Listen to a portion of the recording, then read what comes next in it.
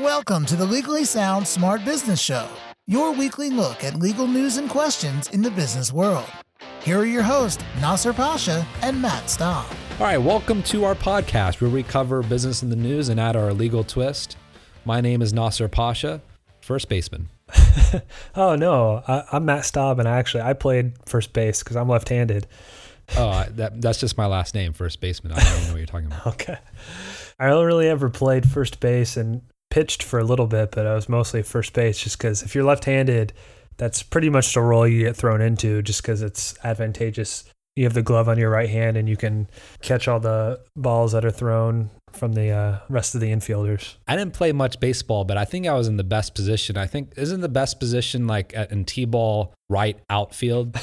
That's what I was. There's probably like 4 outfielders. Well, there's right field. I mean, in regular baseball, there's only 3 outfielders, but there might be like a left, a right center, and a left center. I'm pretty sure it was just 3. I just remember, gosh, I hated that T-ball.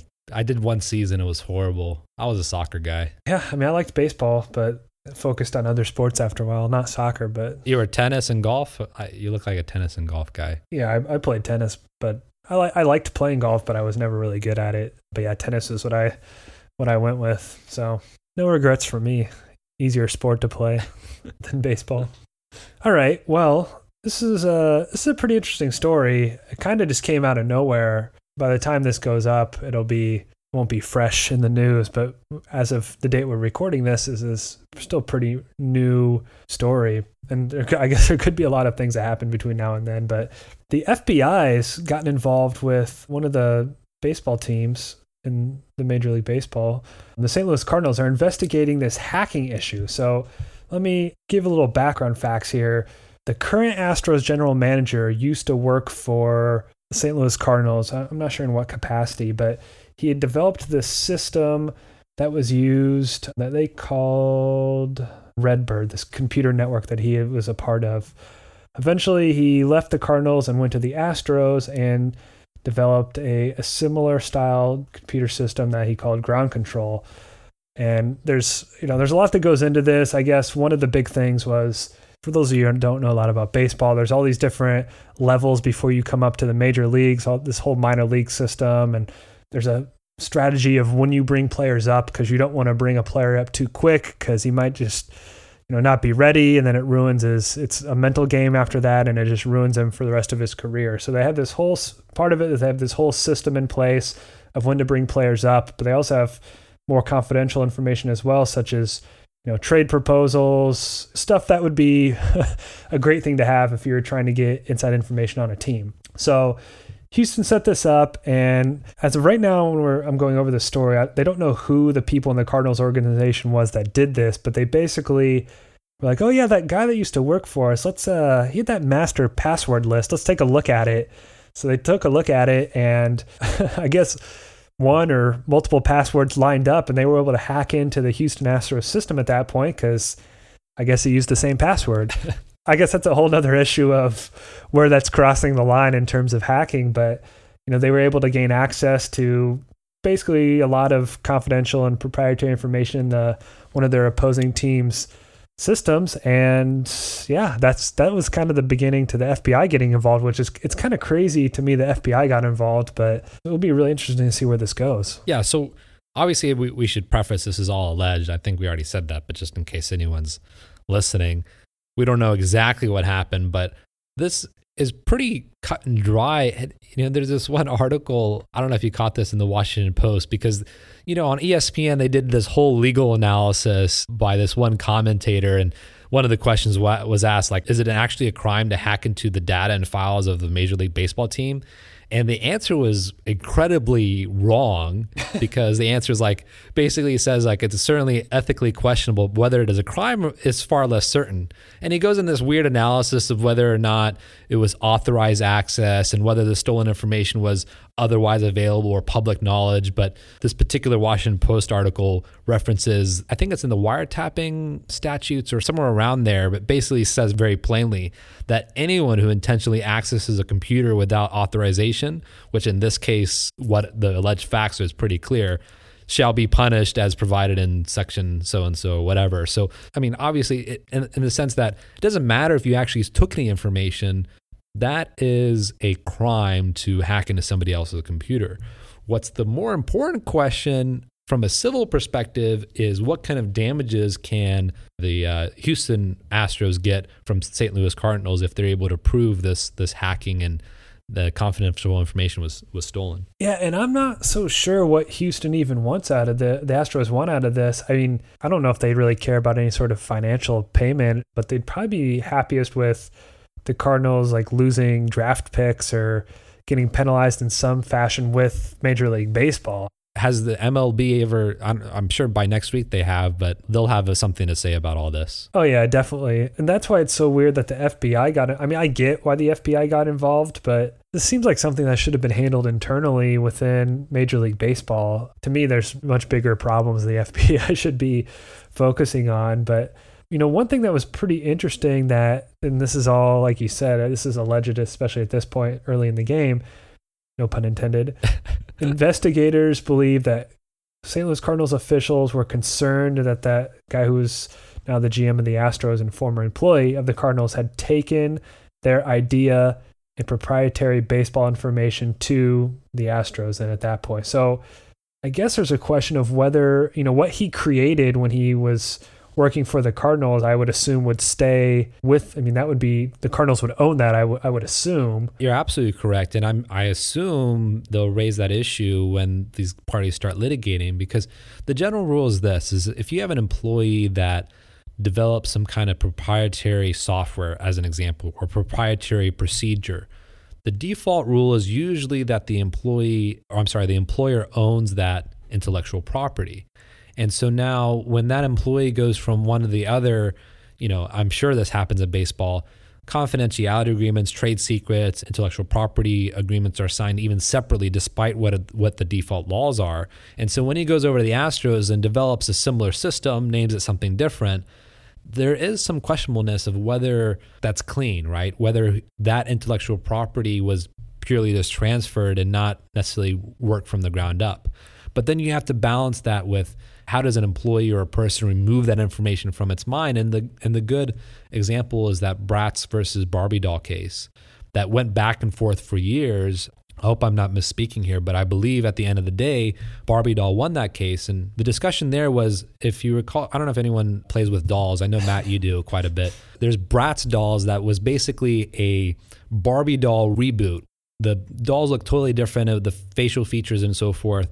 But the maker of Bratz actually worked on that model of dolls while he was working at Barbie.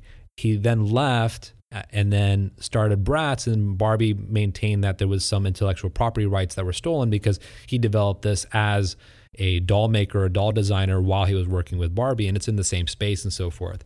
So there's some correlation there. Yeah, this is pretty interesting because especially, I would say the last decade, actually probably even farther back than that, and if you've seen Moneyball, you'll understand what I'm talking about, but baseball has become a very analytical game, and all these different teams are trying to one-up each other and come up with these advanced statistics that give them a little bit of an edge, to coin Jonah Carey, like the extra 2% that you can get over another team. So when you have one of these employees create this system for you that might give you a leg up, especially the Cardinals, which are year in and year out have one of the best teams and one of the best minor league systems in baseball, you know, that guy that creates it goes and not only switches to another team, but becomes the general manager. I mean, you know, obviously you can't take his whole system over there and he's created something for the Cardinals, but I would imagine he probably created something pretty similar when he went over to Houston at that point. So, I mean, I get if this is the Cardinals argument of, oh, we wanted to make sure he didn't steal anything. I get that. It's not grounds for hacking into their system. Doesn't change the fact that they did that. It's not going to be a defense, I don't think. But, you know, it's an interesting point. And so it's unfortunate for us recording right now because we'll probably have many more facts by the time this episode comes out. And we might even sound really misinformed about the whole situation. But this is competition, one team to the other, you know, and they created something with the first one. It's a hard thing to figure out when they go to the next one and they want to create something similar.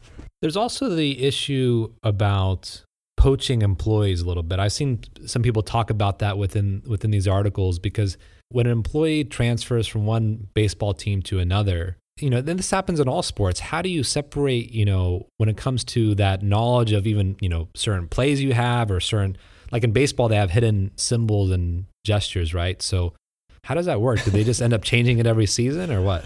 It's like one of those old Egyptian things. It's hidden symbols in the wall and you have to figure it out.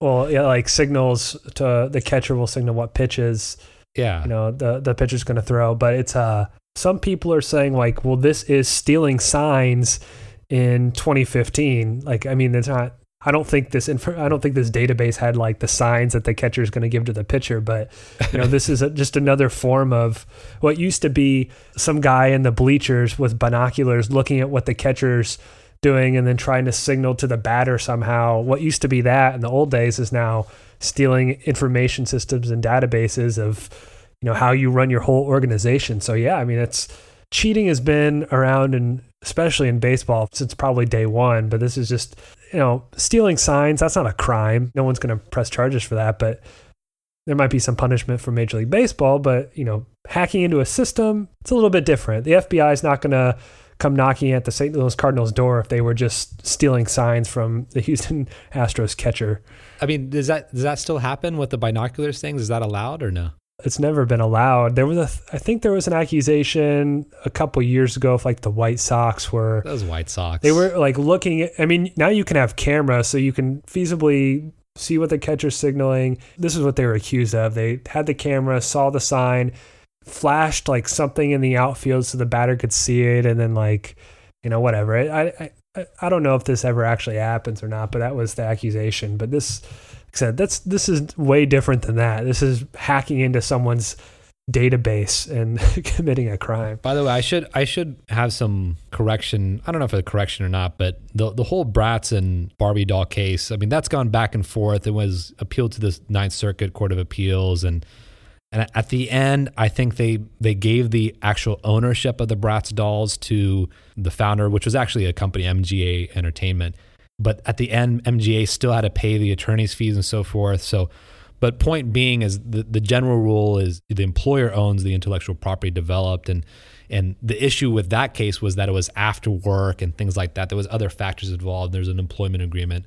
And so, that's just shows you the importance of having a really good, solid contract with your employees.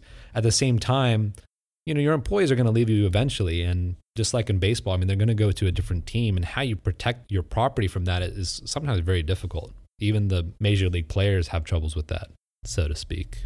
I thought you were going to say the correction was I have no idea how dolls work, but referring to me because you made that statement earlier, which is untrue. No, that's the only thing that I don't have to correct. So I love sports, but baseball is just the most boring sport ever, unless I'm at the game. And that's just because like there's other people there. I'm looking around and watching. Lucky for you, this is happening in your backyard of the Houston Astros, so you can go. I know you told me like this is big news, and I'm like, I haven't even heard it. I barely remember that they. In fact, my wife was like, "Oh, Houston has a baseball team." I'm like, "Yeah, they do." They actually had the number one prospect in all of baseball. He was in their minor league system. He got called up last week, and or maybe even 2 weeks ago, but had his first home game last week and hit a home run in his first game at home. It was a pretty big deal, but I didn't even ask you because I assumed you don't pay attention at all. No, you lost me at like called up from the minor leagues. So I fell asleep. That's fine. All right. Well, thanks for joining us on our first and last baseball episode, which is actually, no, it's not our first because we did have that one fan that got hit by a hot dog or something. Got hit in the eye by Dinger, the Kansas City Royals mascot. So our second and last episode on baseball. Thanks for joining us. We've probably talked about another one. Oh well. Keep it sound, keep it smart. This has been the Legally Sound Smart Business Show with your hosts Nasser Pasha and Matt Staub. The Legally Sound Smart Business Show is your weekly look at legal news and questions in the business world. Legally Sound Smart Business is a podcast that is intended but not promised or guaranteed to be current, complete, or up to date, and should in no way be taken as an indication of future results. No attorney-client relationship is created by listening or submitting questions to the podcast. The podcast does not constitute legal advice. but rather is offered only for general informational and educational purposes. You should not act or rely on any information in the podcast without first seeking the advice of an attorney. The opinions expressed in the podcast reflect the views of those individuals and do not necessarily represent the views of any other individual or business. For more information about the Legally Sound Smart Business Show, visit LegallySoundSmartBusiness.com.